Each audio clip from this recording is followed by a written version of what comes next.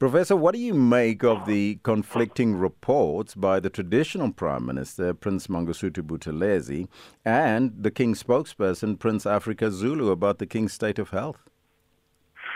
The conflicting statement shows that there is a conflict within the royal house, because this division has resulted in the mixed statement, which has left the nation guessing of what is the real truth about the matter or the health status of His Majesty.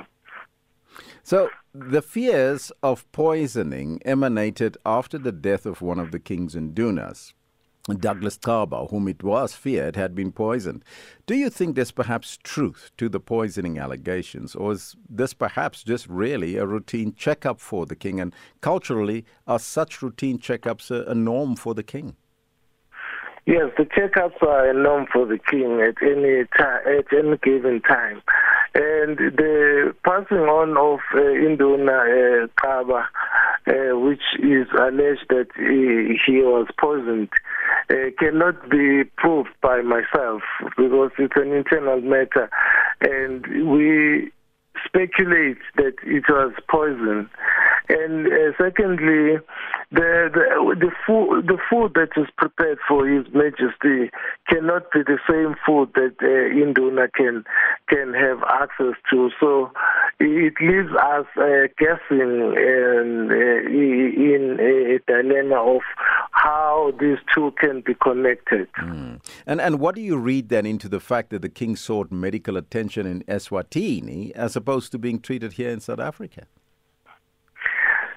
I think the second statement by Prince Africa Zulu has indicated that it is his uncle's place, and usually it is a courtesy visit for His Majesty to visit eSwatini. So perhaps the incident occurred when he was already on a planned visit there. So no one knows exactly, because the health status of His Majesty is a private affair, and it's a pity that we are now in the era of social media.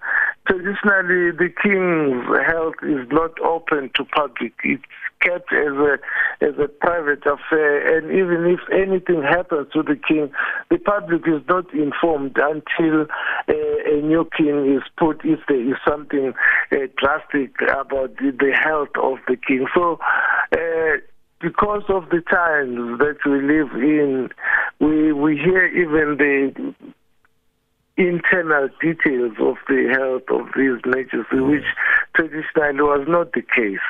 Now, this is not the first time we have heard and read reports of the King being sick. Does it appear to you that there's perhaps an apparent orchestrated agenda to portray the King as sickly, and what purpose will that agenda serve?